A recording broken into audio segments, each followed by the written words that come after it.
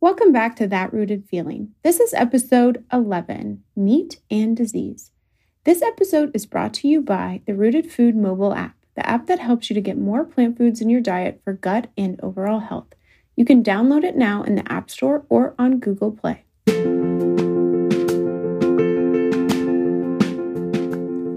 Welcome to That Rooted Feeling podcast, where we bring you high-value health information and practical tips to help you improve your lifestyle habits with a focus on plant-centered nutrition. So you can achieve optimal wellness that radiates into and improves all areas of your life, giving you that rooted feeling that you won't know until you have it. Welcome back. We are so excited to talk to you today about the consequences of meat consumption on our overall health. So Brooke is going to lead the discussion today on meat, and next week we're going to dive into all of your questions about fish and egg consumption in our diet. We hear so much that meat is bad for us, but is it just red meat that we should be concerned about?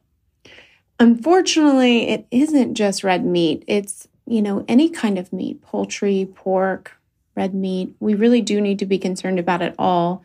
And it doesn't really matter whether it's hormone-free or grass-fed or free-range. These are all great and they, increase the quality of your meat. But what infers the disease is something totally different. I just want to go over the process by which we understand meat causes disease. Of course, I want you to understand that these are limited. There's probably more pathways that can infer risk. But what we know is that saturated fat, when it is in the gut, it increases secondary bile salts and produces bacterial endotoxin, which are very, very inflammatory, not only to our gut while they're in there, but also to our body as a whole. And when you get bacterial endotoxin in your gut, you're going to start creating leaky gut. And we're going to talk more about that when we get to some of these cancers and autoimmune disease. In addition to saturated fat, protein also causes a problem. When we eat animal protein, there is a substance produced called TMAO, or trimethylamine oxide. This too is very inflammatory, particularly for our vasculature or our blood vessels. But really, any organ can be affected by the inflammation of this molecule. Another thing just to mention, and more information is needed on it, but there's a good degree of evidence that iron in large quantities can be toxic for our bodies, possibly due to some pro-oxidant potential, which causes inflammation too. So when we think about disease, we want to think about inflammation causing disease. Inflammation increases immune response, and then by default, we get a pathologic response in our bodies. Yes, and the World Health Organization has even placed processed meats in the same group, the class 1 carcinogens, as cigarettes for cancer risk. What is the association of meat and cancer?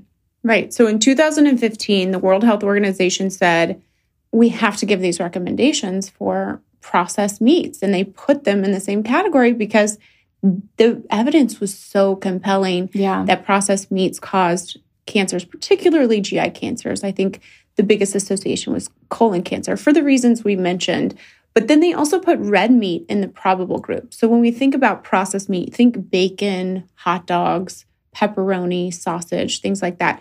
And if you just ate 50 grams of processed meat a day, that's less than 2 pieces of bacon. You increase your cancer risk more than 18%. Wow. And it's not just red meat and it's not just processed meat, but also chicken has been shown to increase risk for certain cancers like melanoma, prostate cancer, non-Hodgkin's lymphoma. And we have seen this through population studies.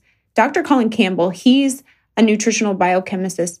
He was probably the first one to notice this relationship back in the 60s.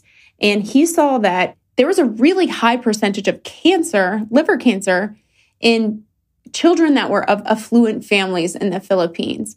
And he looked around and was like, what is different about these, children? And they were eating a lot of meat. Yeah, I took his plant-based nutrition certificate, and this study was compelling to me to see that in such young kids. And then he repeated the study in a lab with rats. He could show that animal protein increased tumor growth. That's true. And in the 70s, Caldwell Esselstyn, who's a big plant-based pioneer in terms of health, he noticed that in Kenya, where they don't eat meat, that the breast cancer risk was 82 times lower than in the US. And that's just, I think that's crazy to me. But, other cohort studies that have been focused on nutrition and lifestyle factors have shown that vegetarians overall have a lower risk of developing cancer. And there's clear link. We talked about colon cancer with processed meats, but all meats are associated with colon cancer. I mean, that's like the first point of, insult in your colon. And then, of course, dietary fiber can improve that risk, right? So fiber from plant foods decreases colon cancer risk. And then when we talk about other cancers, the two most prevalent cancers in our society for men and women are breast and prostate cancer. Mm-hmm. And they're both associated with increased meat intake, and particularly are protected when you have plant foods. I also want to mention just one other thing about meat. When you cook meat, and, by a dry form of cooking, like baking or grilling, and especially when the meat is charred, you produce advanced glycation end products, which are carcinogenic too. Now, this can happen not just on meats. This can also happen on fruits and vegetables if you're charring them. Yeah. But it's going to be to a lesser extent. So if you're going to when you cook your food, it's probably more advantageous to cook it by wet methods like boiling or steaming, things like that. Wow, that's a compelling link to cancer with meat consumption. What about heart disease? That's the number one killer of men and women in the United States. The data there is so compelling that even the president of the American College of Cardiology, Dr. Kim Williams, has been quoted as saying there are two types of cardiologists, vegans and those who haven't read the data. Oh my goodness. I thought that was so funny. That is. But if we want to talk about population studies, they go back as early as World War II. And when the Germans, I thought this was so funny too. I don't know why I got a kick out of this. So when the Germans occupied Norway in 1938, they started eating all the animal products because they wanted it for their troops. And the heart disease in the Norwegians plummeted. Oh, wow. Went totally down. And then when the Germans left, the heart disease rate went back up. Oh, I do remember reading that study. I think T. Colin Campbell talked about that one in the nutrition course. Yeah. So, and I think that was also in a documentary. I think that I watched. Right. Yeah. And then, you talk about other populations, the Bolivian Chimene, where they are totally plant-based, have absolutely no coronary artery disease. So this is definitely a Western society disease. Let's go back to Caldwell Esselstyn, who is just, one of the forefathers of plant-based medicine and lifestyle medicine. He showed in the late 80s that you could change your lifestyle and totally change your lipid profile and halt or regress cardiovascular disease by eating plant-based. Yeah, it's compelling to see the shift of disease with just this shift in your dietary pattern of taking out meat. Yeah. And if that's not enough for you, erectile dysfunction is one of the first presenting signs of heart disease because it's so dependent on the vascular system. Yeah. And so if you're having poor capillary blood flow, if you're having really viscous, saturated fat-filled blood, you're going to have erectile dysfunction. And that might mean you also have something up with your heart. So that's a good indicator for all our men out there that you might be on the precipice of, developing. Yeah, that's a good tip to put in there. More I think symptoms. Some people don't understand that connection there. Yeah. Going back to some of the studies, Dean Ornish, also a pioneer of lifestyle medicine, he did the lifestyle heart trial, and he showed that a low-fat vegan diet, stress management, exercise, and no smoking could reverse cardiovascular disease. He actually did angiograms to show that the vessels were less stenotic. So that's pretty profound. Yeah, that is. So another study I really love is the 7-Day Adventist Health Study. We know this from the Blue Zone. It's a centenarian population that, they're not industrialized, they're not westernized, and they're plant predominant. And in general, they tend to live longer, but they also have less death from cardiovascular disease. Yeah, they do. All of this research is so compelling on the effects meat has on disease, not only for prevention, but also for patients that already have heart disease, what they've shown to actually reverse the damage. Yeah. And speaking of, once you have things like hypertension or high cholesterol, you're already in the development stage of these diseases. Yes. And so it's really important to know that you can start to reverse those things by being put on these plant-based diet or by lifestyle changes. Yeah, it's a great early warning sign, kind of like prediabetes. Same thing with, hypertension and hyperlipidemia. It's an early warning sign that, you can make lifestyle changes to start to regress this. Mm-hmm. Absolutely. I want to talk just briefly about diabetes. Even though it does have some pathology in the inflammation cycle, one of the biggest parts of diabetes that causes risk is the storage of saturated fat in places where it's not supposed to be stored.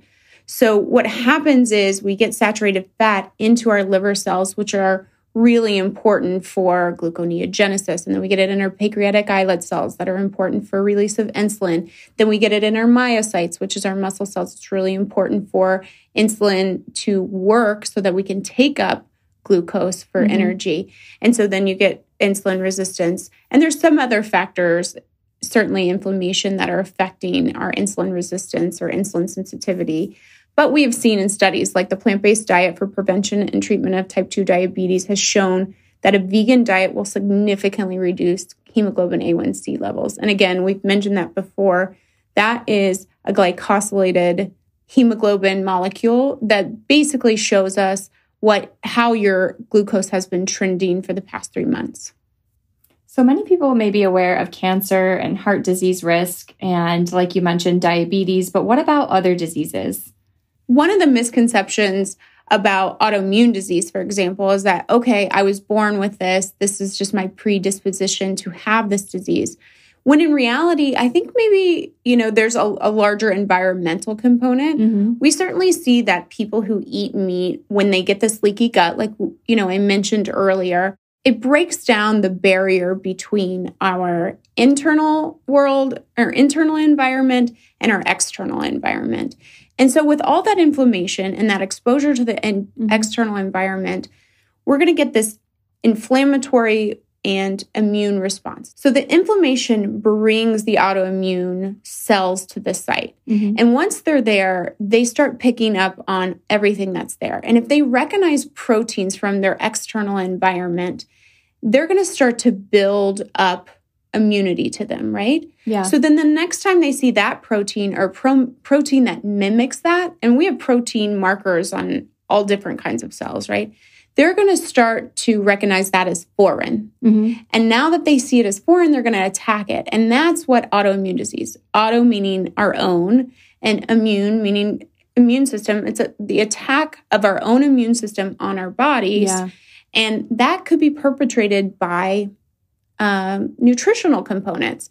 We've certainly seen this in patients with rheumatoid arthritis. Mm-hmm. And people who have rheumatoid arthritis tend to show improved signs of joint aches and rashes and other symptoms when they are placed on a completely plant-based diet. Yeah. I do want to mention the EPIC Oxford study. So they showed that vegetarians and vegans have lower BMIs, lower cholesterol, lower blood pressure, lower ischemic heart disease, lower diabetes, lower diverticular disease, kidney stones, cataracts, some cancers. And then they did show, however, that there was an increased risk in fracture. But I don't think that this accounted for dairy. And we're going to talk about dairy another day. But that is something to consider, just making sure you have calcium. Yeah. And also folate was mentioned. So I think a lot of things are fortified now, but calcium is a big component, and it's something to consider when you're plant-based, for sure. For sure. So you've talked about a lot of these chronic diseases and these studies and the body's impact, of meat and its influence on these disease states in our body. Can you talk to us about some of the other factors that play into, our overall health with meat consumption? Yeah, so there's some additional issues that aren't related to that inflammation or storage of saturated fat that we talked about. And they can be antibiotic resistance. So 70% of the antibiotics that are used to save human lives are now being used to treat animals in these really terrible industrial conditions.